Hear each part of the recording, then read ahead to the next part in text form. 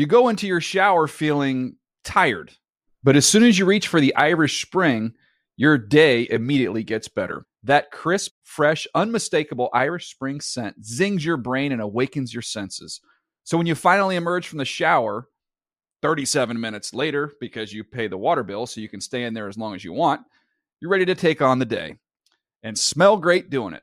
Irish Spring Body Wash and Bar Soap. Fresh, green, Irish. Shop now at a store near you. You never want to find yourself out on the water fishing without the essentials. So it's best to always pack a Columbia PFG Solar Stream Elite hoodie to protect against the sun. I mean, it provides great protection, and it's really breathable so you don't get hot. That's a win-win.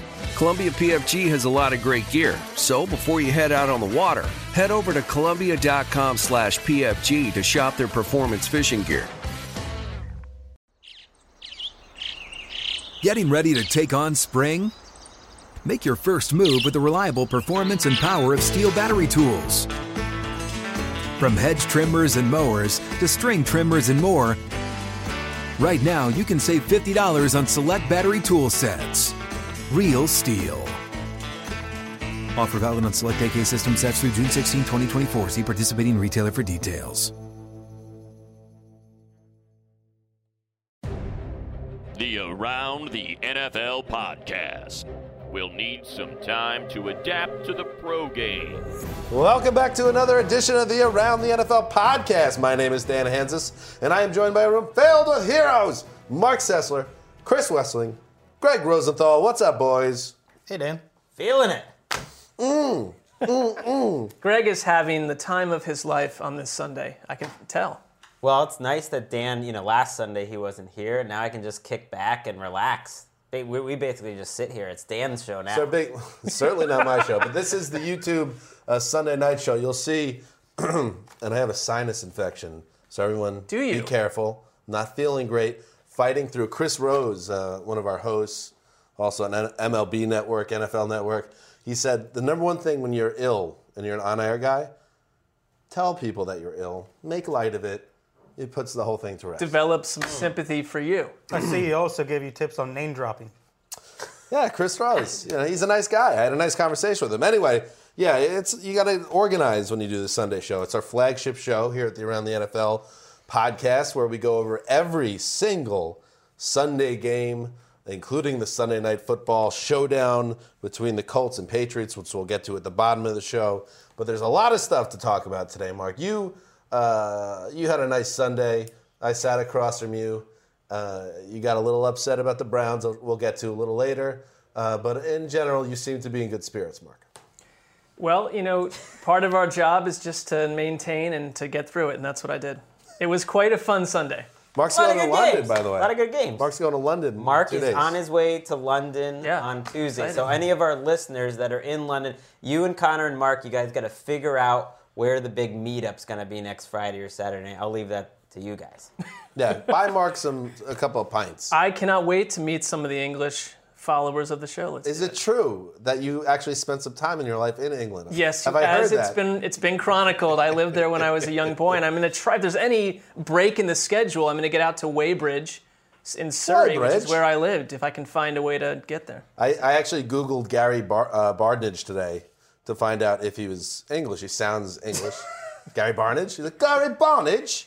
No, you think we would have known that by Kentucky. From Kentucky. Yeah, I thought so, but just in case I missed it. Sometimes something will go off your radar and you should know it, but you didn't. So Gary Barnidge. Well, historically totally a Brit, I'm sure, way back in the Barnidge family. His lineage. So yes, a lot of good games to get to. And there should be nothing else. We should just get to it. Please. So much work, so many games to get to. And we'll start like we did at least 2 weeks ago. Greg, I don't know. I did listen to the show. None of it stuck with me. Totally forgettable show. 2 weeks ago, we led. No, it was a great show. Working 2 weeks ago, we led with all the undefeated teams. So let's keep doing that. And we'll start with the Carolina Panthers, who we all thought, or most of America thought, that this would be the end of the Panthers as an undefeated team. They're going to the clink. Seattle Seahawks, they're going to get it together. But guess what? Things didn't work out that way because the Panthers remain undefeated after staging a dramatic fourth quarter rally. The end, a 27-23 win over the Seahawks at the clink. Greg, the Panthers are 6-0. Am I correct? That is incorrect. 5-0. 5-0. The Panthers are 5-0, and the Seahawks are in deep, deep trouble. Which reality surprises you more? The Panthers being undefeated. I know they had an easy schedule early, but this proved they're a different sort of Panthers team. And I know Cam Newton's had some nice moments in his career. He had a game-winning drive to beat the Saints to win the NFC South in 2013. He beat the Patriots on Monday Night Football once. I thought this was the most impressive thing I've ever seen from Cam Newton. To be down 20-7 in the second half against the Seahawks, to be down 23-14 going midway through the fourth quarter and rip off 2 straight 80-yard drives. And these weren't cheap drives where he's getting penalties and running. He's throwing lasers down the heart of their defense, past their Legion of Boom, into tight windows. He was just razor sharp when it mattered most. And I'm watching this game, and I'm thinking, which quarterback do I want at the end of games right now? Cam Newton or Russell Wilson? I want Cam Newton. Wow. I mean, based on this season, there's not a heck of a lot of debate there. A legitimate MVP candidate at this stage of the season, right? I don't think so in a season where Tom Brady and Aaron Rodgers have played this well, because I don't think it's fair. I don't think it's fair to them. Andy Dalton I'd throw in there too, because I don't think Cam's been that great each and every week. But that's not taking anything away from what he did. Whenever they absolutely needed a drive, they did it. It was 80-yard drives, 4 of them in the game. In their other whole 9 drives, they only had 63 yards. So it was an uneven game like that. We talked on the last show about, listen, Carolina's going to have one of these signature wins before we take them seriously because Which of all was fair. It was fair Viewpoint. But is this actually that win? Is this Seattle team that good? Yes. Is it? Well, because all these losses have been by 1 scores to pretty good teams, and they looked very good for most of the day, just like they did last week. And the games they're losing, I mean, it's to the Bengals at the end, it's to the Packers in the fourth quarter, it's to the Panthers. And just watching it, I didn't think the Seahawks gave this game away. Granted, they made a big mistake. Maybe we'll talk about that on the last play where Greg Olsen scored. There was some sort of miscommunication between Richard Sherman and Earl Thomas. But other than that, the Panthers earned everything they got. And even if the Seahawks go in the tank this year and finish 7-9, at this stage of the season, going into today, it was still understood to be very difficult to win West in that spot. And the Carolina Panthers went in there and did it. And to me, it's like, now you could legitimately worry about the Seahawks team. Am I right? I'm not that worried about them. They're Really? one of 2 now. teams with a losing record and a positive point differential. They have the talented roster. They've got good coaching. Well, but you believe in the Cardinals, so it's going to be tough. They're still 2 games behind the Cardinals. Right. That's a problem. It's going to be tougher to win 3 road games potentially if they don't win this division. When you're at 2-4, it's going to be harder to win your division. None of that bothers me. We were at a similar place last year at this time, and the Seahawks got everyone back, became the most dominant team in the league. I look at their roster and their coaching staff, and I think, and basically their results. Fourth quarters, they haven't come through, but that doesn't mean they're not a good team. I'm with you. I don't think it's time to panic. It is positive also to look at what Jimmy Graham did today. It sounded like he finally had the game that we thought he'd have from wire to wire with this team. And that's fine. That Graham did have his best game of the year. And what you're going to hear this week, people are going to, because I felt like there were too many excuses made for the defense last week in their meltdown against Cincinnati. They say offense isn't taking enough time off the clock. In your building, with the lead coming off that terrible loss last week, you got to finish. You got to finish the game. Well, and Seattle, just like in the Super Bowl, and they couldn't close it out, they could not close this game out against the Panthers, which, Cam Newton's playing great. He played great today, but they made Cam Newton and the Panthers look like the best offense ever. When it's January and Doug Baldwin is honking about everybody disrespecting them in October, he's talking to Dan Hampton. That's fine. Well, I'm not going to be that guy who Doug Baldwin's calling it out. Do something. It's a thing that they collapse late in games. It's a thing. Their last 5 losses have now been games where they've led in the fourth quarter. So far this season, I think they've been outscored 76-27 in the fourth quarter. So when they got to the fourth quarter in the stadium there, they put up, fourth quarter. Everyone starts going crazy. Here's our time. I think they got a field goal to start off the quarter, and everyone, in the building is thinking about it. They're talking about it. And what do? They give up 2 80-yard drives to a team that has 1 receiver.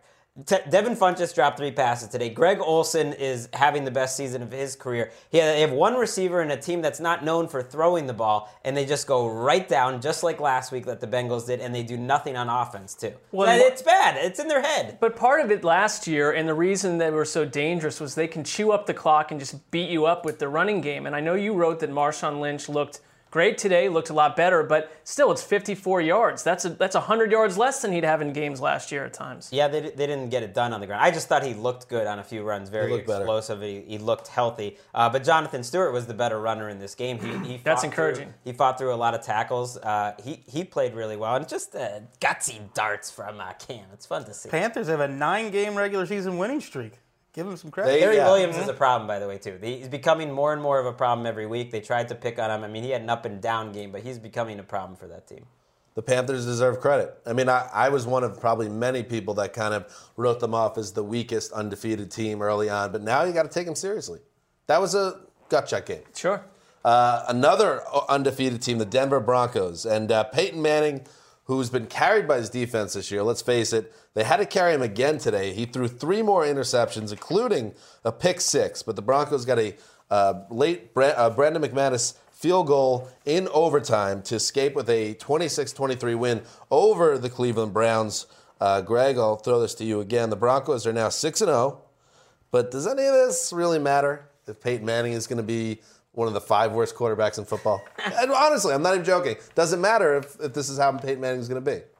Yes, because one, that assumes that Peyton Manning will stay that way. And even if he does stay that way, at this rate, they're going to have a bye in the playoffs in a home game. And the way this defense is playing, they're going to have a chance to win every week. It's crazy to watch a Broncos team get worse and worse on offense each week like this, though. I thought this is the week where it finally ends. Joe Hayden is out. Deshaun Gibson is out. This is one of the worst 5 or 6 defenses in the league, and yet I would say this was the worst game Peyton Manning had all season. He did have a few good throws. That's the thing. People say, like, you can't throw the ball anymore. He had 3 or 4 really good throws, but he keeps making the mental errors.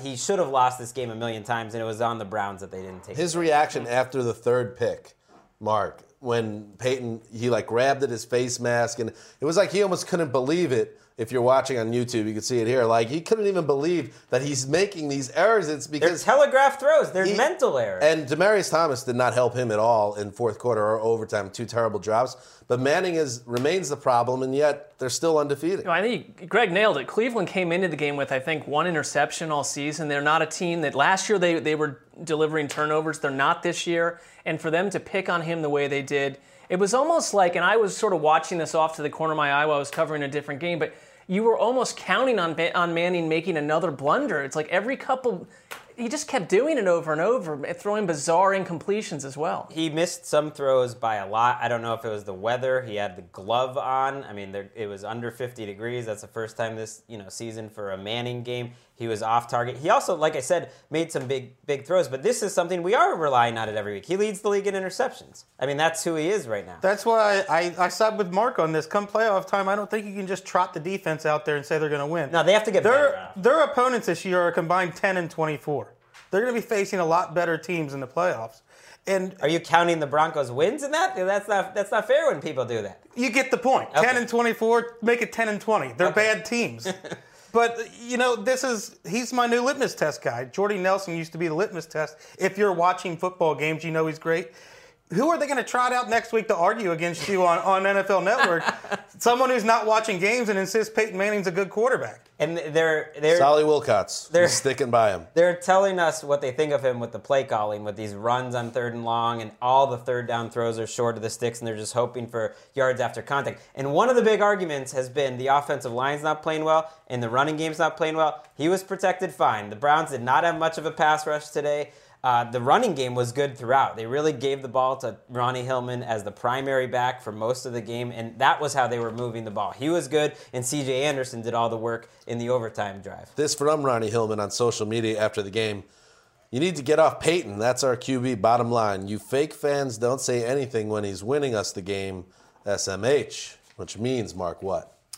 Shaking my head. That's what he's doing. It's like it's one of the dumbest things online because it just I don't know. I don't need to hear. Bizarre to me. And there are a lot of dumb things online. I agree with you on that. I don't need to hear these players every week telling the fans what to do and who's fake and who's real. It's like fans can boo or get on a player when he's struggling as mightily as Peyton Manning is. Mark, were you SMHing? After that Josh McCown interception, because we should talk about the Browns side of things. They had the ball past midfield at the end of regulation. Josh McCown threw a big interception. They picked off Manning in overtime and had the ball around the 40. At that point, they only needed, 5 yards to get into the field. They went back 18. And they went backwards. What are you feeling about Josh McCown right now? Well, it was like the reverse of a Rafflecopter. How about that? Because, and listen, it just seemed like Cleveland, we talked about this way with the Jaguars, where you start to see hints of a team developing, but they don't have the DNA from the coach on down on how to win these kind of games. Now, Cleveland did last week, but that was the Ravens, and we found out they were just not a good team. Browns fans are still expecting that mistake to happen, and they've got, until that changes, this is a typical type of Browns loss. As bad as Manning was in this game, Josh McCown was worse. And that was he said he was trying to throw the ball out of bounds, which makes more sense than just throwing it up for grabs, which he did. But he always makes those plays where he's surrounded by guys and he just throws it high up in the air. He was also facing a much more difficult defense. Right. Than Peyton Manning. That's absolutely Was this true. the best game an offense has played against Denver? No. They had a ton of drives. I'd love to go look quickly, but the fact is they were going 3 and outs back and forth the whole game. They didn't even get 300 yards in this game on 15 drives, something like that. So the Panthers and Broncos remain perfect, as do Chris Wessling, the Cincinnati Bengals. Andy Dalton threw 3 touchdown passes, a 34-21 victory over the Buffalo Bills in Orchard Park. Wes, A.J. Green neutralized in this game, and yet Andy Dalton still thrived. There's something different going on here, isn't there? Yeah, when I think about this game, I think of 2 things. One, how loaded the Bengals roster is, that they really have no weak points. And 2, that the Bills' defense is overrated. The Bengals' offense, everybody talks about the Cowboys' offensive line. Andy Dalton never gets touched. He has all day back there to pick defenses apart. And then when you take away A.J. Green, because the Bills do take away number 1 wide receivers, that's what their defense does. But Marvin Jones has a great game. Tyler Eifert is a great red zone weapon. Gio Bernard picked up a bunch of first downs. They have so many weapons. And Mario Williams came out and kind of questioned the defense a little bit and the scheme itself, which is funny because 2 seasons ago, with a similar scheme under Mike Pettin, they set a franchise record for sacks. They had a ton of sacks last season, and they have something. They're very low right now. They're just absolutely. They had 9 sacks on the season, and Mario Can't get to Williams the quarterback. said something like he set the record for dropping back into coverage. Look, any coverage that you have with Mario Williams in it, and they're only rushing 3, you can understand why that front 4, which is so good, is going to be frustrated. They think Rex is outsmarting himself. And more importantly, Kyle Williams left with a knee injury. It looked like it might be serious. It sounds like he won't make the trip. They're leaving as we speak. They're leaving Sunday night for London. It sounds like Kyle Williams will be staying home, which is a big loss. And the Bills are now 3-3. And in a weird way, it's a sneaky maybe blessing in disguise, because there was these strange reports before the game, one from Rap Sheet, that E.J. Manuel had a chance to hold on to the starting job if he played well in this game.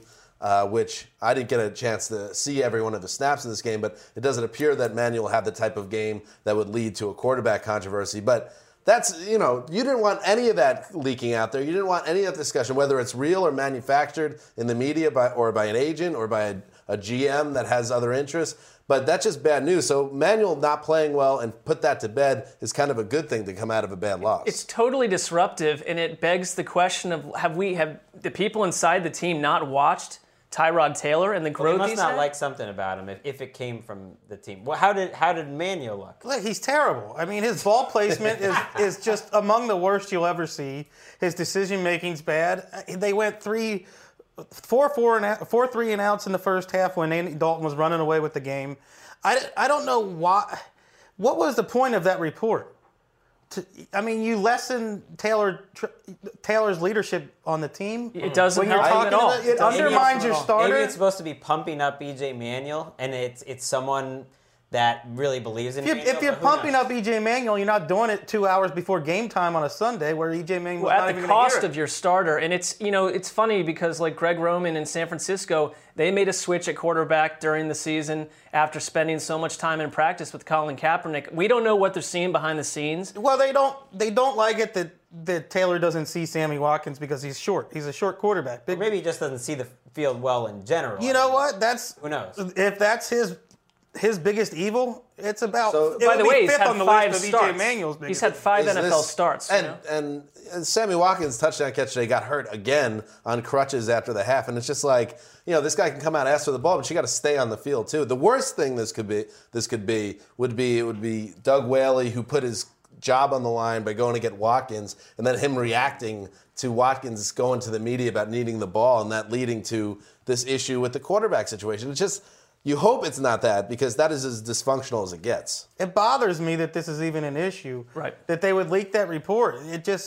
Tyrod Taylor is such a better quarterback than EJ Manuel. He's been great. Before we move on, in your piece, you called Andy Dalton a legitimate MVP candidate, Chris Wesseling. Is it time to junk the Dalton scale, the measurement, whereas each quarterback in the league is measured by Andy Dalton, the prime meridian of quarterback? It's a serious question. With the way he's playing now, is it time to junk the scale? I think we need more than a 6-game sample size. Okay. The only thing I'd say, though, is one thing that we thought about Dalton, because it was true on the field up until the season, was that he hit his ceiling the minute he entered the league, that there was never a better version of Andy Dalton over all his seasons.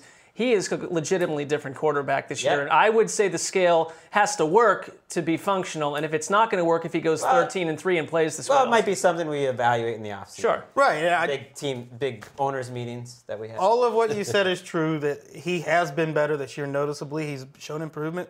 But I think where I stand and where I stood all offseason, it doesn't matter what the Bengals do from September through December. I need to see it in January.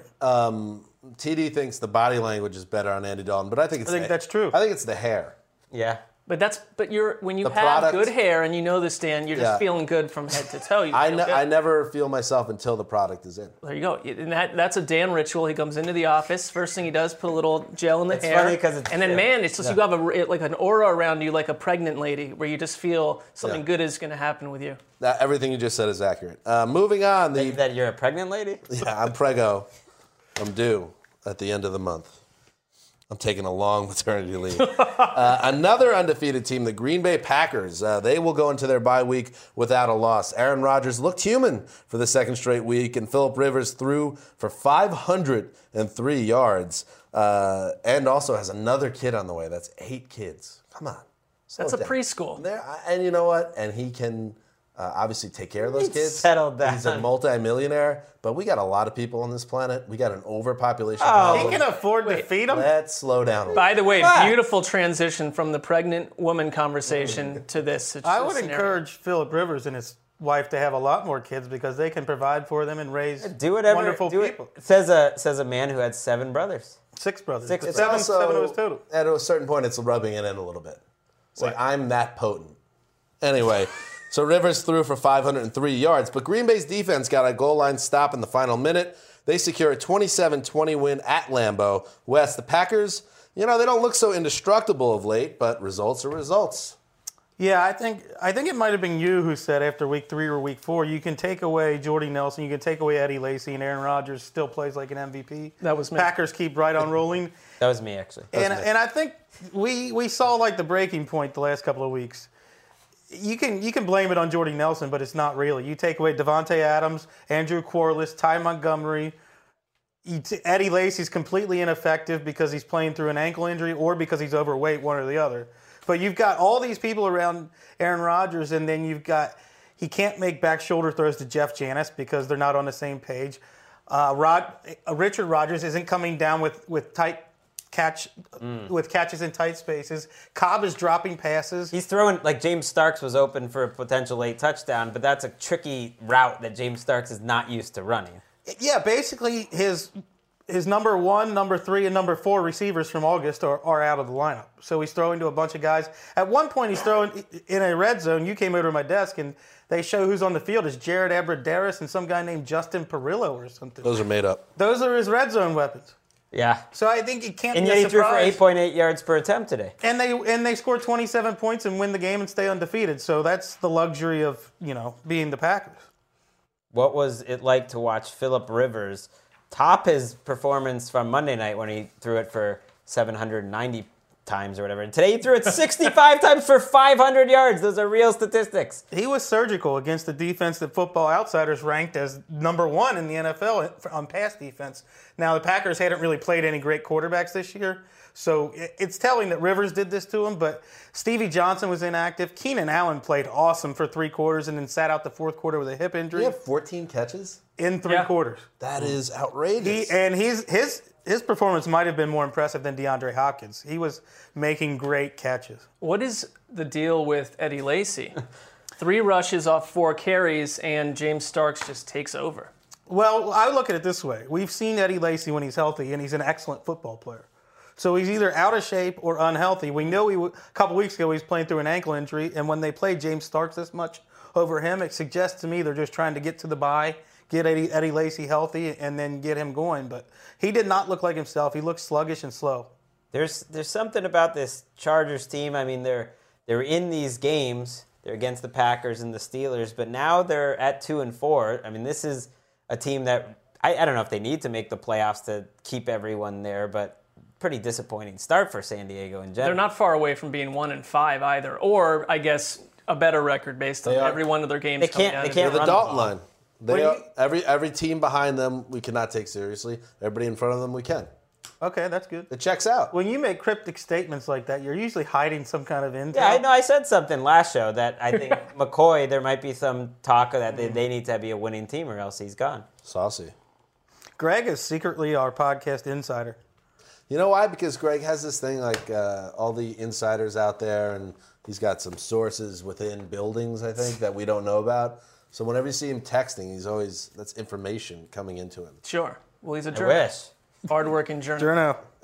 Giving The me boss. a good reputation, unwarranted. Moving on, Landry Jones threw a pair of touchdown passes to Martavis Bryant in relief of an injured Michael Vick, and the Pittsburgh Steelers came back from a deficit to notch a 25-13 win over the Arizona Cardinals. Mark, listen, Landry Jones, nice little performance there, but losing to a Big Ben free Steelers squad is no way for a team of ATN to comport itself. Jeez. It reminds me a little bit of the way you described the Cardinals a couple weeks ago, where they absolutely dominated on every category statistically.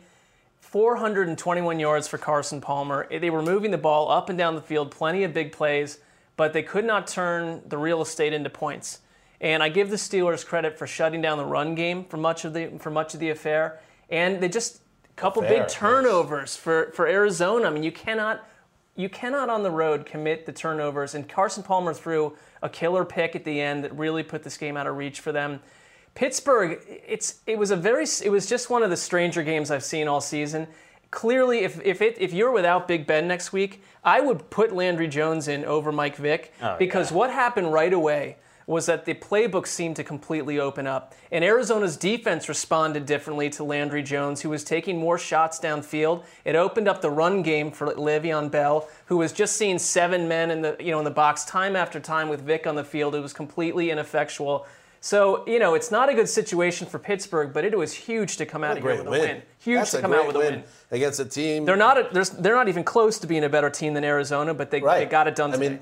Against a top 5 team in your building without your quarterback, and you actually go to your 3rd-string quarterback and you get a win. You're 4-2 now, and you could now withstand being without Roethlisberger for another week, and there's a very good chance that happens, and you're going to be okay. I mean, this was their biggest win of the season. Easy. The fact that they've now ripped off 2 of these against 2 decent teams, in San Diego and then a very good team in Arizona, I mean, that just makes me think, how good can these Steelers be? You get Ryan Shazier back, you get Ben Roethlisberger back. It's like they're right back where we thought they'd be before the season, which is as one of the real Super Bowl contenders. It is funny to watch, though, what they have become and what they were with Vic on the field and no Big Ben. 1 passing yard in the first half. When you can't lose that game if you're the Cardinals. When we talk MVP and you talk anything other than quarterback, I don't listen anymore, because this was another example that when you take that 1 starter off the field at quarterback, this was a completely average offense. Look at Martavis Bryant runs wild today, and Antonio Brown didn't do much, but I totally agree. The defense is much better than we thought early in the season and in August. And once you get Big Ben back, you got Martavis Bryant, Le'Veon Bell, Antonio Brown. That's a Super Bowl contender. In a 2-team division now. And I think that everyone, if you do have your PS2 somewhere in storage, you can get that out, dust it out, plug it in, see if you can find Madden 2004. With Michael Vick on the cover with the Falcons. Put that in there. play a game because I don't think we'll ever see another Michael Vick snap in the NFL. You just pouring a little out for Michael Vick. Now, listen, actually, look, I'm not going to go too crazy about Michael Vick. There's a lot of people that think he should never even come back to the NFL. But if you're somebody that guy defined an era of the NFL, and I think it was very clear by the end of when he left the game and these past 2 games that Michael Vick's finished. This probably was his last start in the NFL. It might even be his last appearance in the NFL. It's possible. Well, that's what I just said. Thanks for listening. On the field, I know, that's what I'm saying. But what I'm noticing is that you're plagiarizing your own tweet these days. Your tweet's on the screen, and you're just using that material. No, that's kind of like my journal of my thoughts over the course of Sunday, and some make it to the second draft. I like to look at you as like a multi-platform weapon that you operate on Twitter and you bring the same content to the exact same content to the podcast. Word for word. Right. Yeah. So it's like the end of Mr. Belvedere. When you write in your journal, you have to announce it as well. Straight out of China. That's with another timely 80s show. When you're Vic and you get outplayed by the kicker from Friday Night Lights, it's time to go. Very fair.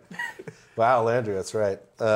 Mark, have you gotten to season 2 yet of Friday Night Lights? I knocked off a few episodes last night. I didn't realize this season is 26 episodes long or something. Kind of the so, old it's taking TV me. model. I don't have a whole lot of free time. I've got about 9 more episodes in season 1. Friday Night Lights, I believe, premiered in 2006, which is light years ago in terms of what's happened in television since, how television is produced.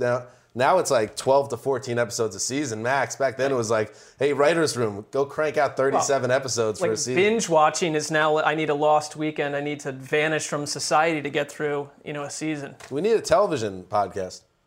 Showing up. Oh, yeah. Theology podcast. About shows that came out a decade ago? Yeah, or 2. And Mr. Belvedere, by the way, was not a well-known sitcom. So if you're overseas listeners, he was a British butler. Mr. Belvedere, who landed in Pittsburgh. It had British roots, yeah. Bob Uecker was prominently involved. All right, moving on. Well, real quick, for all the people worried about the team of ATL or asking me if I'm worried about them, not worried at all. Again, we got a song. 160 more points than their opponent. The Cardinals are a well-oiled machine. They're going to have a few losses. They're still a great team. I agree with that. It's disappointing they haven't played, that they've been outplayed or that they've lost 2 out of 3 games since we picked them. This is something that when you have Seattle in the division, though, you want to take advantage of every opportunity to beat a Landry Jones / Michael Vick team that you got. That's all. That's fair. We still got the faith coming from us. Don't worry, Cards. Don't be nervous. I think there's a little bit of jitters. They think they need to be even better. Just be yourselves. Just be who you are.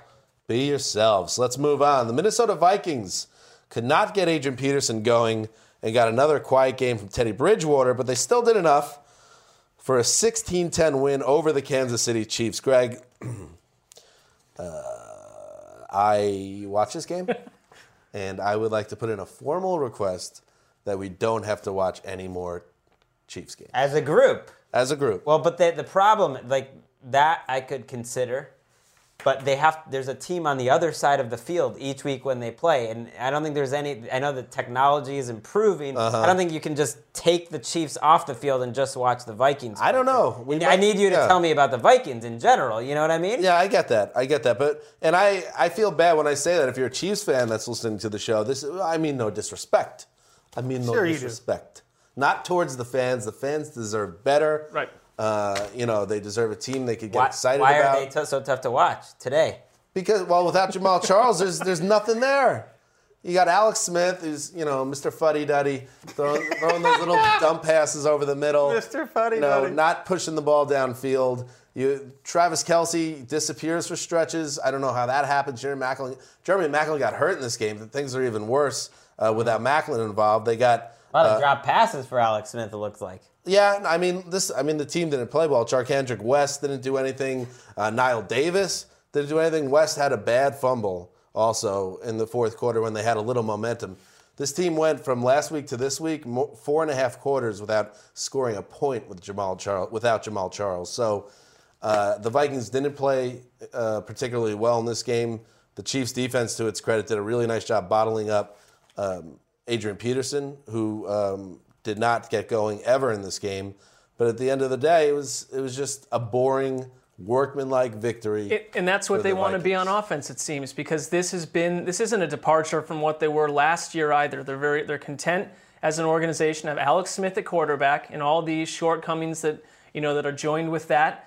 And they want to win and lose games 16-10. And they're going to lose a lot more than they're going to win. And I put it on Andy They've had a lot of Reid. bad luck this year, losing Well, close, bad luck, but they're not built. heartbreakers. They're not built to go out and dominate If you're- teams on offense and have a nice time being 6-10 when that's the case. I think they have like 2 more years invested in Alex Smith. But if you're Andy Reid, is there any thought to just kick the tires on old Chase, a former making the leap candidate? I think they should. well, we were but calling for that a couple weeks I don't ago. think they will, just because of the guaranteed money in Smith's contract. Did Teddy Bridgewater look any better this week? Not really.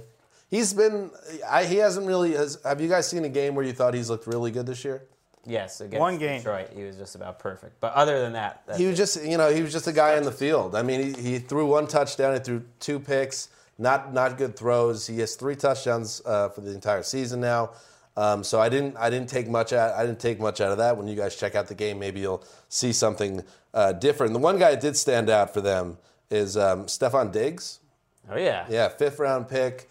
I don't even think he was active the first few weeks of the season. The last 2 weeks, he has 13 catches for 216 yards. Had 7 for 129 today. So, there are guys in that offense. Cordell Patterson, of course. Mark, your boy Charles Johnson. They haven't been able to get anybody to find any success, and it looks like they hit on something with Diggs here. So expect him to be a regular part of that offense. You called that on Thursday's show that Mike Wallace. What does he have? 2 catches for 23 he had yards. 9 targets and 2 catches, whereas Stephon Diggs has 9 targets and he has 120. He's not Mike Wallace anymore. He doesn't move like he used to. Kyle Rudolph, 9 yards. I mean, tight ends in Norv Turner's offense typically thrive, and it's been the opposite for some of these so-called playmakers that we were touting all summer. Vikings haven't played well, and yet they're 3-2, and I think they have the Lions and Bears next, so they have a chance to be right where everyone was hoping they would be, something like 5-2 if they. And some people might start to, is Adrian Peterson still the same guy? Because he's had 2 kind of really bad games now statistically, but this was not his fault. He was getting swallowed up in the backfield before he even touched the ball. He could really use Teddy Bridgewater heating up a little bit to take some heat off him. All right. Now, it's the time of the show. It's Sunday where we welcome in a woman. That's it. I'll leave it at there. Let's bring her in. Hey, here I am again. So it never gets less awkward, that intro. No, it's something else. I said woman, but I mean wolf woman. Right.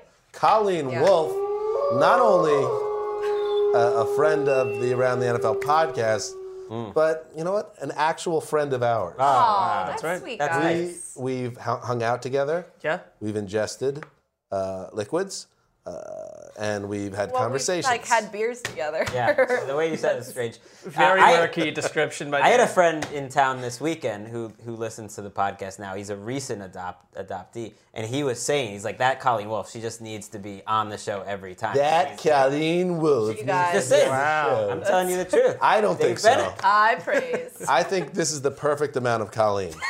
Colleen, Not too much more. Colleen, she is every Pump the Sunday. brakes. She's one of the faces of NFL Now.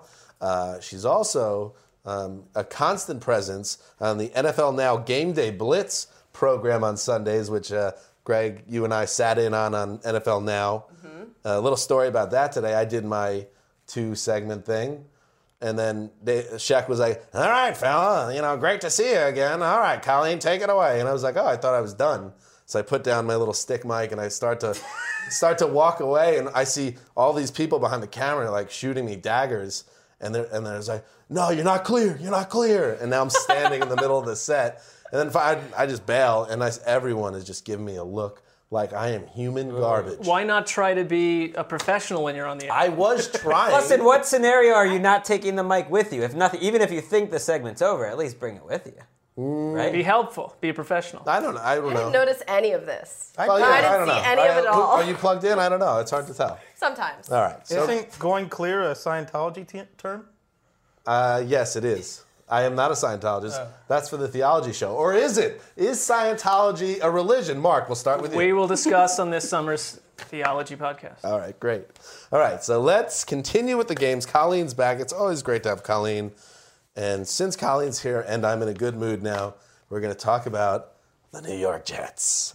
Ryan Fitzpatrick threw 2 touchdown passes and ran for another score. And Chris Ivory posted 196 total yards. It all added up to a 34-20 Jets win. Yes, it did. Over the Washington Redskins at the Meadowlands. The Jets, Mark Sessler. I know the Browns stink again, and I don't revel in that, but at least... Doesn't sound like it. Well, you kind of do, since they were a play away from beating an undefeated team and being 3-3, scrappy Browns. Give them a little beaming. credit. Just know that the Jets, a fellow pain ranking team, they're doing okay. I think that helps. Could a very be happy for patronizing you, bit. Dan. I don't understand So why you're that not was... jumping on the Jets bandwagon now? Yeah, I was inviting After Mark that? on. That's what I'm trying to say. No, I don't need to get on that train. Okay, it's going to end horribly. But this is my takeaway from this game. And yes, the Redskins were all sorts of beat up. And, the Jets are at home. They should win this game. I now think the Jets are actually good.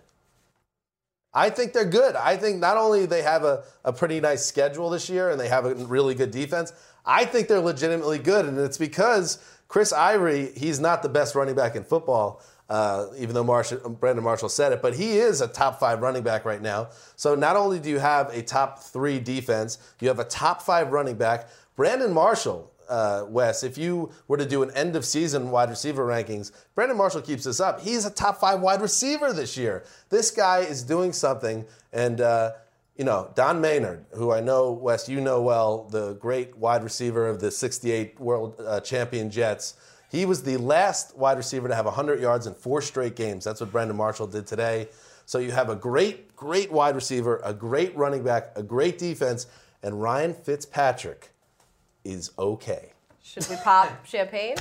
Yeah. Do it? Okay. You got a good offensive coordinator. I think that's one of the keys of the whole Fitzpatrick equation. played great today. He had 1 interception, so he's going to make a mistake every week like that. Sometimes he'll make more than one, but he made some big throws, and he's been making plays all year with his legs. He had an 18-yard touchdown run that won this game, essentially, put the game away.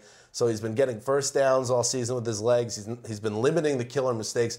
Put it all together, the Jets are good. This is a 10-win team. If they can play a team that's missing 8 starters every week, they'll be Whatever, fine. throne of Well, sneeze. Watch the game and tell They're me a what you much think more about this team. complete team than last year, and it starts with all the pieces on defense that Rex Ryan was not given at the end of his tenure. And we always talked about the fact that, what Marshall did is he turns Eric Decker into not the number 1 and only target on the field, but a very good number 2, and you've got Right. weapons all of a sudden. All right, so you're right. They're They're good, and they're not great. Go 10-6. That means they go 6-5 down the stretch. And that could happen because they're only good. could do that. And the I think Patriots they would be are happy better. with that.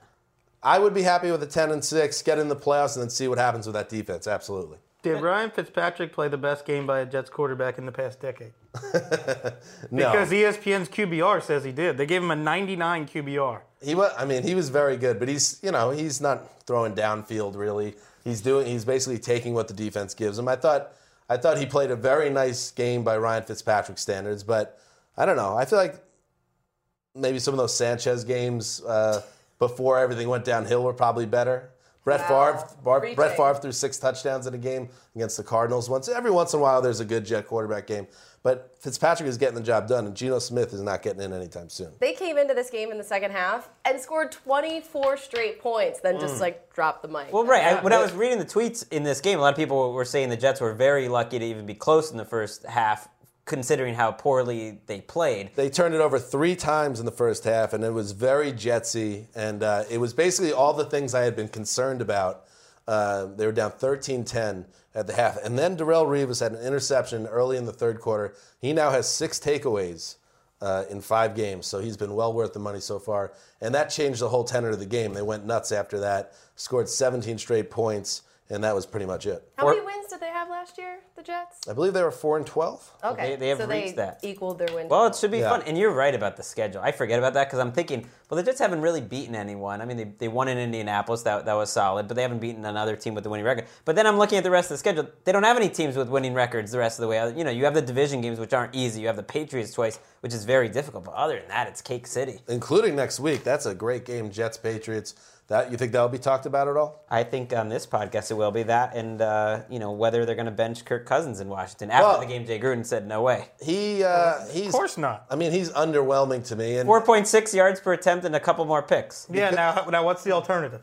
And it's not RG3, who was That's active. no alternative. It won't be RG3. RG3 was active for the first time this year, but that was because they're so banged up. I mean, they're not going to play RG3, right? Because they don't want to risk him getting hurt. But Cousins isn't the answer. Neither is Colt McCoy, so you got to just stick with There's it. absolutely no running game either to help them. Right. They're supposed to be built on running and time of possession, and they've been hit or miss all year. Yeah. They're an 8-8 team in the making, or maybe a 7 or 6 win team. Well, they got to start Maybe winning. It just gets They're worse. 0-3 on the road. And So no they got to start Deshaun winning Jackson. some games on the road to be 8-8. One bright spot. They were for really them. banged up, though. I mean, key guys, Deshaun Jackson, Trent Williams. I mean, they had Jordan Reed, these guys, Matt Jones, all these guys are starting. 7 inactive, 6 of them were starters. So, One bright spot. tough I spot. thought last week Rashad Breeland played as well as any cornerback in the NFL, and then this week he has 2 takeaways and 3. 3 takeaways. He had 2 fumble recoveries and interception in the first half.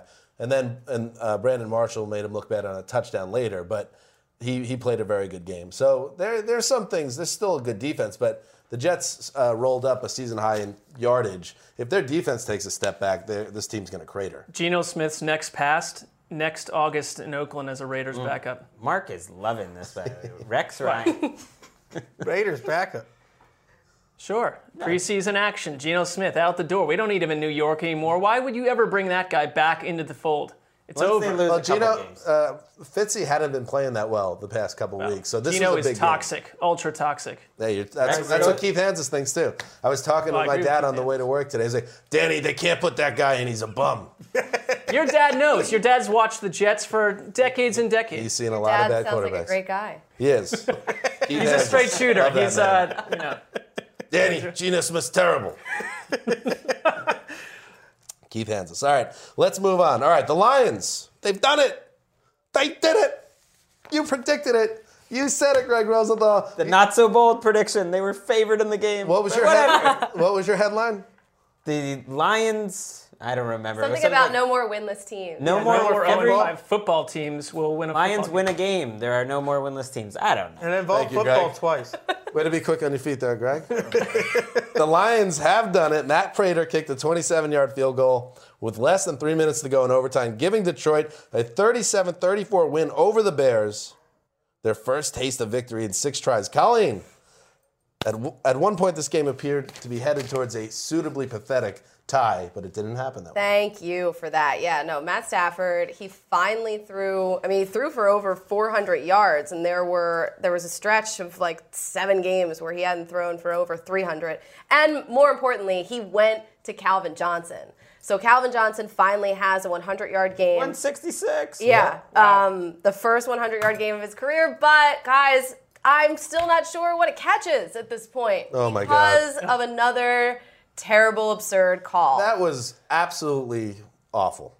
So Golden Tate, he gets the ball knocked out as he's crossing the goal line, right? And the Bears defender comes down with it before he hits the ground, and it's ruled an interception. Then it's reviewed and overturned and called a Golden Tate touchdown. I mean, so the argument was that it's not the same as these other highly controversial episodes where they're going to the ground and there's possession or not maintained, making your football play. It's that he had possession when he broke the plane, and so the play is over. Right. Dean makes Blandino sense. said... It sort of makes sense. It just wasn't. It was. And here's the It problem. doesn't make Weird. any sense. When you got a rule where everybody in the stadium thinks it's not a catch, everybody watching it at home thinks it's not a catch, Mike Pereira thinks it's not a catch, and all the coaches think it's not a catch, it's a broken rule. Fix it. And the Dino Blandino thing doesn't work because you can't just throw to Dino and then he's going to say whatever technically the rule book might actually interpret it. It doesn't really provide me any clarity. I look at a guy What like would, Pereira. though? Nothing would. Well, Changing the rule would Yeah. provide clarity Right. to a rule that is clear. That's at it. least like Pereira, for instance, who used to be the VP of officiating, they throw it to him and he's like, I don't know, ask Calvin Johnson if ask Des Bryant. I mean, I don't know what to call That's this. been my main point all along. The officials don't know the rule. And take a look Right. at that catch by Golden Tate, and then take a look at the Tyler Eifert catch from a couple weeks ago, and tell me which one should have been a touchdown. Well, that's when it breaks. You'll the pull Which your one hair should have out. been, You'll pull your hair out. incomplete Or the interception. Devontae Freeman play from last week. Right. You'll pull your hair out trying to figure it out. it's just way too much gray area. And it's just taking attention away from the Cutler Stafford duel in the dome that people were waiting for. 37-34. Everyone's dogging these big arms. Greg was getting out of his chair and there. Get out of the chair! Get out of the chair! It's too far. It's too Name complicated. one human that was waiting for this. Plugged in. If they made a movie out of this game, it would be called waiting for it. Unwanted. Jay Cutler's best play in Starring the world Liam is just Neeson. kind of running Starring around Matthew for a while Stafford. and throwing it up deep to Alshon Jeffrey. Yes! Now he can do that again. It looks like a totally different offense, though, with Alshon in it. I mean, Absolutely. you can see the marked difference. And Eddie Royal was back. I mean, that helps. They Jay got Cutler's not that bad. They got some. I know with the Bears. Yes, he is. He's not that bad. He is what he is. He's Dude, a middle. they're competitive every week now because Jay Cutler's involved. And we were talking about this team as like a 14-loss team when he was hurt. I agree with Colleen on Jeffrey, though, because the Bears-Chiefs, I watched that on Game Pass on Saturday and fell asleep in my chair watching it. Well, the Chiefs were involved. Well, they were, but they're a different offense with Jeffrey. Are you kidding? But his two plays at the end of that game were maybe two was of the fine at greatest the Jay end. Cutler plays of all time. I'm They were talking the about Cutleriest Cutlers. It's a football game that's 60 minutes long. The first down, but- 59 minutes were an absolute disaster. I know that you are a quiet closet Jay Cutler Not supporter. Closet. quiet about it. I've been supporting him a decade. Greg is out of the closet. I'll tell you what. You're a Patriots fan. Go put Jay Cutler on your Patriots and see how you like that 4 games. Cutler's on Greg's Mount Rushmore with Matt Castle way, and Brandon Weaver. Well, that mountain's going to crumble. That I makes did no not sense. expect to see old Sessler Fire Eyes talking about Cutler out No, I of nowhere. You shot some fire I at Ross was there. not He said fired it was at a all. board Did you see game, that and that one? was I literally I just think the it's best throws I've ever easy seen. to say that you have all this love of Jay Cutler when they're still 2-4. They're going to always be a team that has Careful, Greg. nothing important happens with him at quarterback. Name his big victories. Give me 3 big Jay Cutler victories. He won. Or one. He won a playoff. But he's game. just not he just doesn't get that thing done. He Went to got the NFC outplayed by Championship. Caleb Haney in a playoff game. Yeah. Those throws are pretty sweet. We're well off Is there track. anything else we need to know about this game, Colleen? No, It's just the over. Bears defense gave up over 540 total yards. Ooh, that's right. So- They had Ooh, I like that TD That put up surprises another me because tweet. they've That's been a C playing minus. well. Yeah. I think it's because nobody has sustained drives. They score too quickly. They had been playing well, so now they have nothing to hold on to. Good news, Mark. As we move on, the Baltimore Ravens continue to slip off the radar. I know Not you on love the that. radar anymore. They gone. Their latest setback came at the big bell bottom. It ain't happening, Berman, so give it up. We're the only ones keeping it going. I know, it's true. It's true. Where Colin Kaepernick threw 2 touchdown passes to lead the 49ers to a 25-20 win over John Harbaugh's team. Mark, we forked the Ravens' playoff chances last week. No regrets after what we saw today. No, I mean, it's really only Baltimore secondary can turn Colin Kaepernick into a functional quarterback. He played his best game of the year by far. Torrey Smith even got a ball. Well, and that's the saddest thing because outside of Steve Smith, who I think with the kind of injury he had, I don't think we would even be getting out of bed, essentially had a broken back, came in, and every time he's on the field for the Baltimore, he's the heart and soul of that entire team. But you watch Anquan Boldin and Torrey Smith, each 96 yards for Torrey Smith, 102 for Bolden. These were your receivers a few years ago. Now they're making plays for the 49ers, and there's nothing outside of Crockett Gilmore and Steve Smith in Baltimore. Gotta be tough Aiken to a watch if little you're bit. Harbaugh or Flacco. Got to be tough to watch those two guys scoring. It's a little bit, I guess you're not allowed to really say this because he's done so much, but Ozzie Newsome should get a little heat, you would think, right? You got this franchise quarterback you're paying $20 million a year, and you didn't give him the team. Well, you must have read my post because It was that awesome. was the thing. Well, I might have erased it in the end, but it's basically I feel like this front office put this team together poorly this season. There's no way around it. In the past, Baltimore's had what appeared to be weaknesses on paper, and they shore it up, and they're still going to win 11 or 12 games. There are distinct weaknesses with this team, and really the secondary is an absolute disaster every week. On the couch, MJD and Ike Taylor both were referring to Flacco as a check-down quarterback, which isn't exactly what you want to hear. That's also but he not said true. that his game works best when he has someone. I guess you could say this about any quarterback, but when Ray Rice was there, that's when Joe Flacco could be his most effective. He had someone to check it down to. He doesn't have that guy. That is Yeah, I completely couldn't- not what their offense is. That's wrong. Listen, I mean, he's throwing for go tell Ike 300 and MJD. Well, he's Colleen, throwing for you were there. 350 yards a This week. is all I mean, factually correct What? that they said that. And It's not true. They also laughed at me when I said that Brian Hoyer would start another game this year because Ryan Mallett is terrible. Oh, don't cross Wes. We need to. I haven't by the been way, back since, I'll tell you that much. We got to get Solly Wilcots in the studio because he laughed at Greg when he first came to the Around the NFL television show, which we used to be on. He laughed at Greg when Greg questioned Peyton Manning, and then he disappeared. You were on this past Thursday, and Solly was nowhere to be found. Well, they called a knockout, TKO. Or They got to trot out someone else next week to defend Peyton Manning against you. Wait, hold on. How bad is Levi Stadium turf? It's the Big Bell Bottom. Wait, what happened? Absolutely. Show some Oh, respect. yeah. Justin Tucker, absolutely. his foot sunk into the field Yep. on that kick, and he ended up missing The it. craziest thing- Seriously sunk. It's happened over and over. That It's is one of the those fields that gets killed. Site of Super Bowl 50.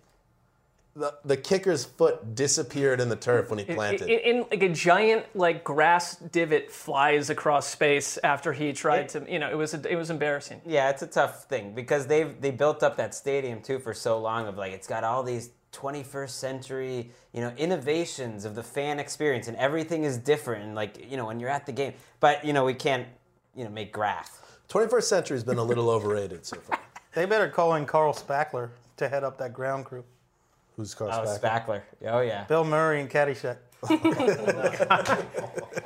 I thought you were talking about. Every I thought- 20 minutes on the watch, we'll get one of those references from I Wes. thought for a 20 second 20. you were talking Jim Toma. Was that his name? Or George Toma? Oh, They used to yeah. really have kind of a field expert who would go around to the NFL fields and fix them up. TD, can we get some type of signal or bell whenever Wes makes a dated cultural reference? We'll work on that for you. Okay, cool. I think that was 1980 or 81. A long time ago.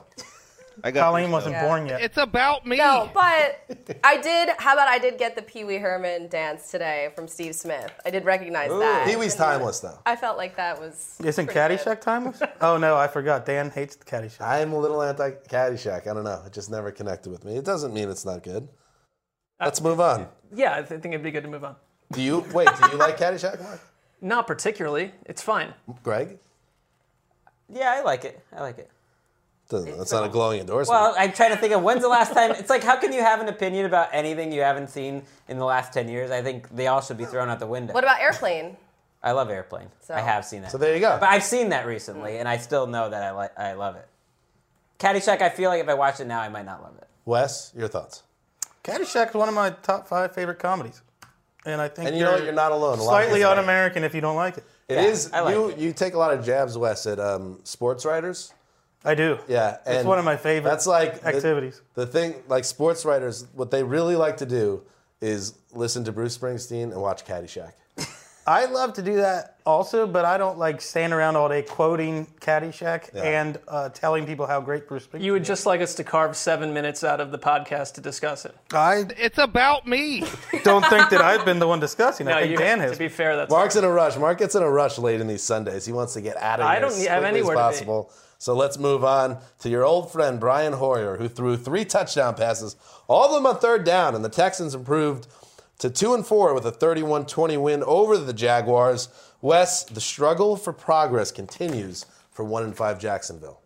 Yeah, Blake Bortles is on pace now for 4,350 yards and 35 touchdowns and about 300 back-breaking interceptions. I mean, their offense moves the ball. They look pretty explosive at times, but he had a back-breaking interception right before halftime, had another interception in the second half that was really hurtful, and missed a couple of wide receivers who were wide open for potential long touchdowns. So I think as well as he's playing, he's not helping them in the win column. At some point, their progress is faced with reality, which is that if you're ranking teams based on results, they're number 32 right now because they just lost to the Bucs and the Texans in back-to-back weeks. They're fourth. It doesn't get worse than that. They They are have what one they win, are. which is tied for the Right. worst spot. And the problem now too is, let's say Bortles continues to make progress, but they go 3-13, and front office decides they need to start fresh with the GM and coach. Then Bortles has to start over and once you get into that situation, that's how progress gets stunted. I don't think the offense, because watching the Bucs game and then parts of this one, that the offense feels close.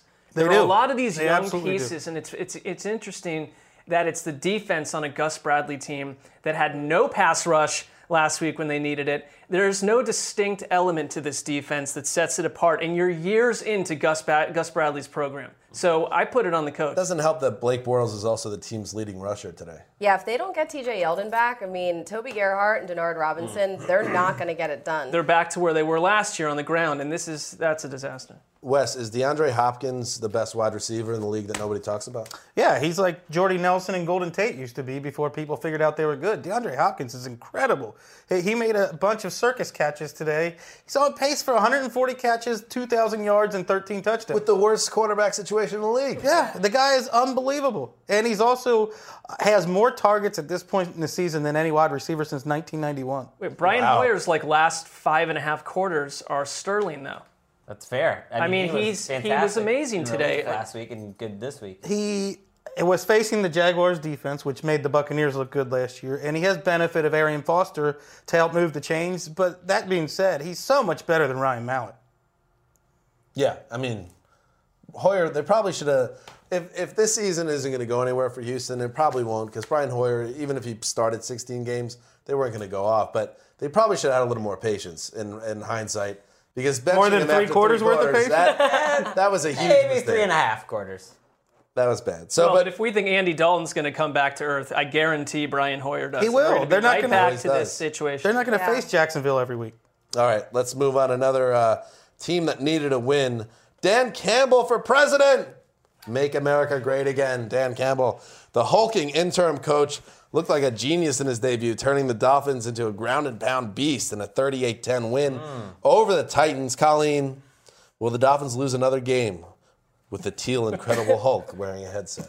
Yes, but Dan Campbell, first of all, I felt like the orange collar he had on that polo was extra bright after they won. That's weird. I know, but it was just like he was radiating. I think after the comments that he was worried about throwing up on his shoes kind of thing before leading into the game. The way that the defense responded in this was one of my biggest takeaways because they only had 1 sack coming into this game combined as a team. And just in the first half alone, they had 4 sacks, 5.5 sacks, and Cam Wake had 4 of them. So they were, I mean, the defensive line woke up. Such a difference from what we've seen this entire season. And, I mean, Ryan Tannehill, he didn't really respond any differently. But that defensive line did, and Jarvis Landry, too. Oh, right. So Dan Campbell's, that's Joe Philbin's sitting at home watching on TV going like, hey, great. Cameron Wake, our best player by far, is healthy again, gets 4 sacks, and this clown in a tight shirt gets all the credit for it. Like he had anything to do with Dan Campbell. I motivated. The Oklahoma drill did the job. Get me a brighter collar. Lamar Miller, by the way. Lamar Miller. Give Lamar, how about this? We Joey had. Phibbs. Maybe you give the guy that was like a top 10 running back in the league last year the rock and see what happens. Over 100 yards. I mean, I didn't think we were going to see that, but he had more yards in this game than he had in combined the last 3 games. So he's finally running the ball, and that's what they need to do. If they have him and he can do that, why aren't they running the ball more? And there was a little bit of a controversy with a low hit on Marcus Mariota of the Titans. After the game, Ken Wisenhunt, who might not be long for this job in Tennessee, he had this to say about the hit by Vernon on the defensive line of the Dolphins. I think it was BS. I think it should be taken out of the game. That's not the way you play football. I think it was done with the idea of trying to hurt our quarterback, and that's football. Ooh. He's angry. Showing some fight. Good job, Ken. Yeah. Wes, your thoughts?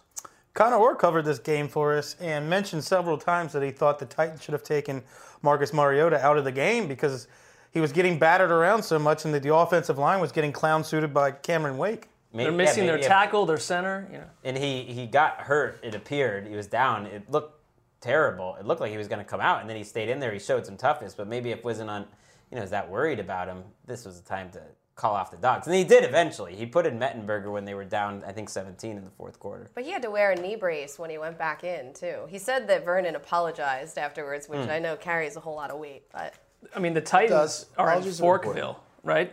Because we were hanging on during their bye week. The committee's got to get together. Well, we'll talk on Tuesday. We can discuss. I know where my vote goes because, again, this is another AFC South team that has 0 going on when it counts. We need to retire to our conference room. Got some Danish, some coffee. Where is this tea. conference room? It's only It's in for the four Canadians. basement next to the chem lab. It's in the basement of the Alamo. See, I could do 80s references as well. Well, it's weird how you're just excluding Colleen automatically. I think it's worth, inviting her to the committee. I vote for that. Why not bring her in? Dan, I don't know if Dan likes this. We could use a fresh. Dan's like, hey, this is our boys' club. Dan, you don't even drink coffee. So. We'll buy one more Danish. Putting dames in the club? I say no. See? No dizzy dames in our club. Charlie Casserly in the podcast studio. Man business. No, of course Colleen's welcome. We could save some Danish. Some coffee. Get an extra one. Yeah. Buy one more. So nice of you. Thank you. I love Danish. What does a dame have to say? I don't care. No, sir. Colleen, you've done it again. Great. You've done it again. You've come in here. You delivered insight. You delivered some, keen insight on the games. You've brought in some humor. Please keep going. You're charming. Thank you. Charming. I like it. I love coming here on Sundays. Both insight and keen insight. And keen insight, which is important. Very different. So we will see you again next week. Yeah. And so that's it. That's All right. Colleen. I'm out. As Colleen heads out, the Wolf Woman, we Bye, turn everybody. our attention to Sunday Night Football. The Indianapolis Colts at home against the New England Patriots. You guys, there's a little bit of heat, a little backstory in this one. Something about deflated footballs. Or were they, Wes? Let's get into that first. No, just kidding.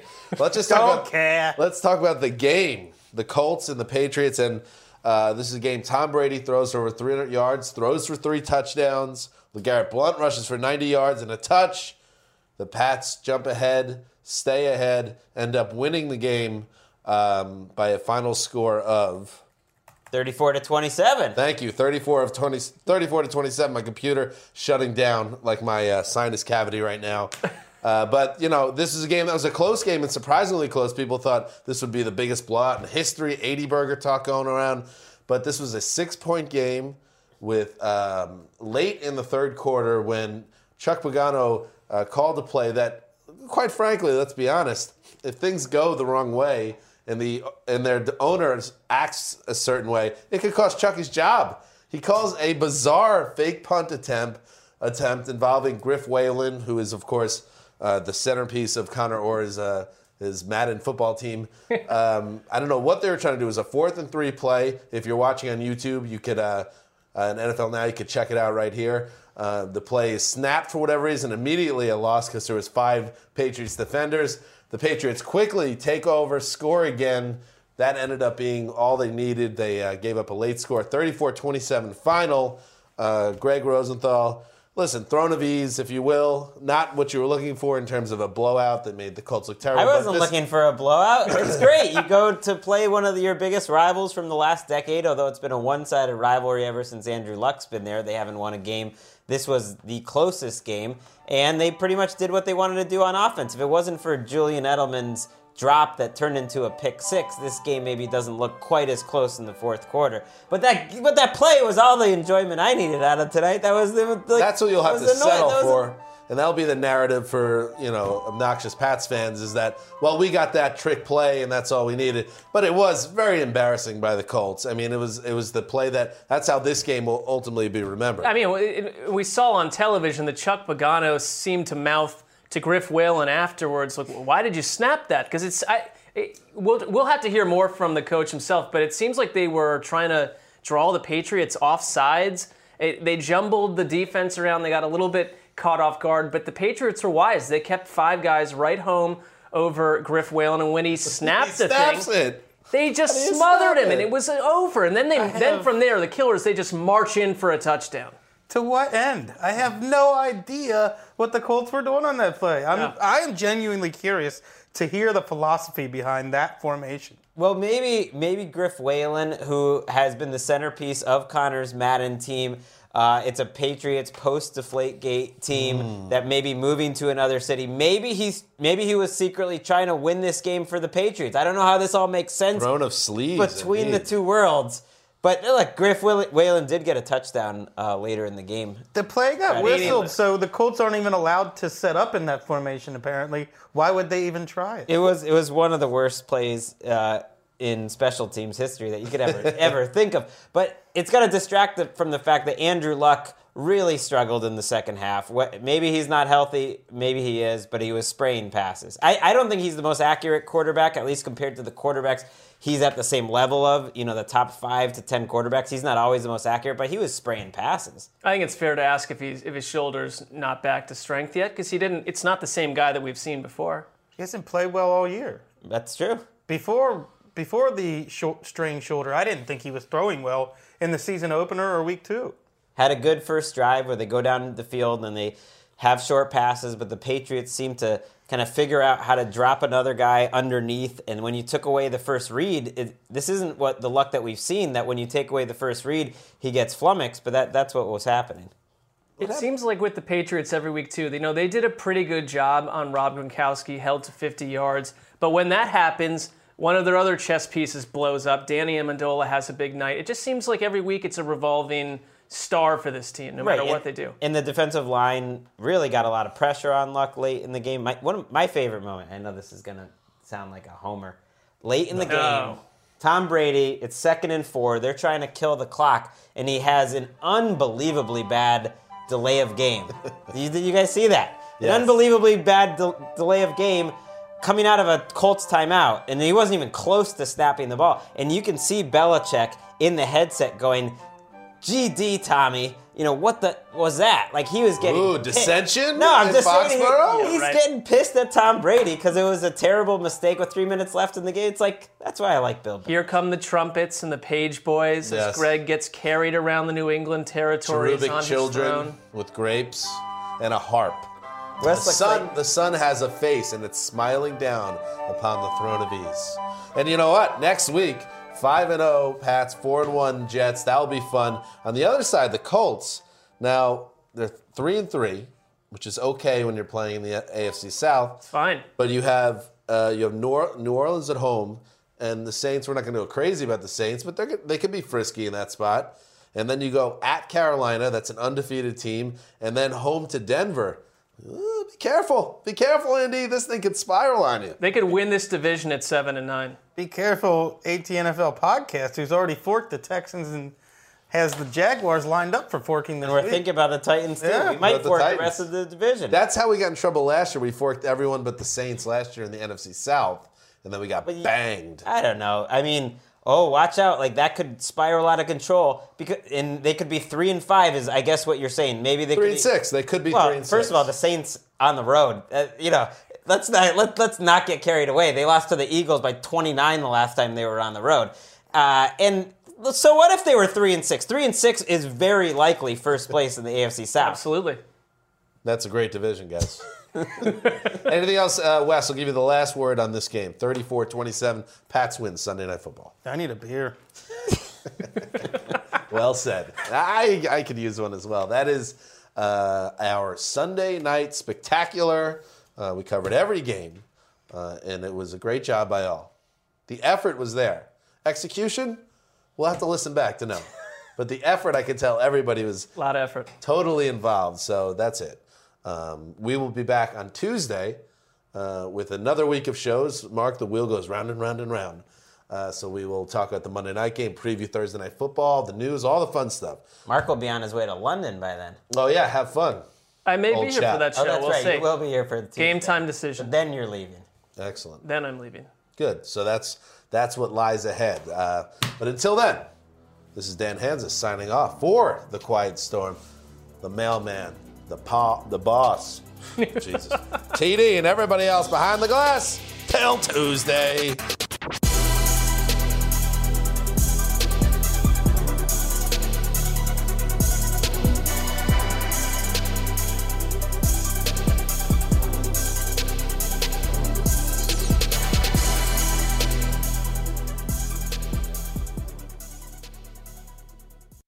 You go into your shower feeling tired, but as soon as you reach for the Irish Spring, your day immediately gets better. That crisp, fresh, unmistakable Irish Spring scent zings your brain and awakens your senses.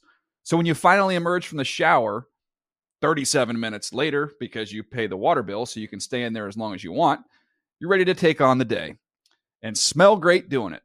Irish Spring Body Wash and Bar Soap. Fresh, green, Irish. Shop now at a store near you. Getting ready to take on spring? Make your first move with the reliable performance and power of Steel battery tools. From hedge trimmers and mowers to string trimmers and more, right now you can save $50 on select battery tool sets. Real Steel. Offer valid on select AK system sets through June 16, 2024. See participating retailer for details. Whether you're a savvy spender maximizing your savings with cashback rewards, a thrifty rate watcher seeking the lowest interest, or a travel enthusiast looking for extraordinary perks, Kemba Financial Credit Union has a visa to complement your lifestyle and unique needs. Apply today at Kemba.org to unlock a limited time 2% cash back on purchases and pay 0% interest on balance transfers for an entire year with a new visa from Kemba. You deserve a card that works for you. Restrictions apply. Offer ends June 30th, 2024.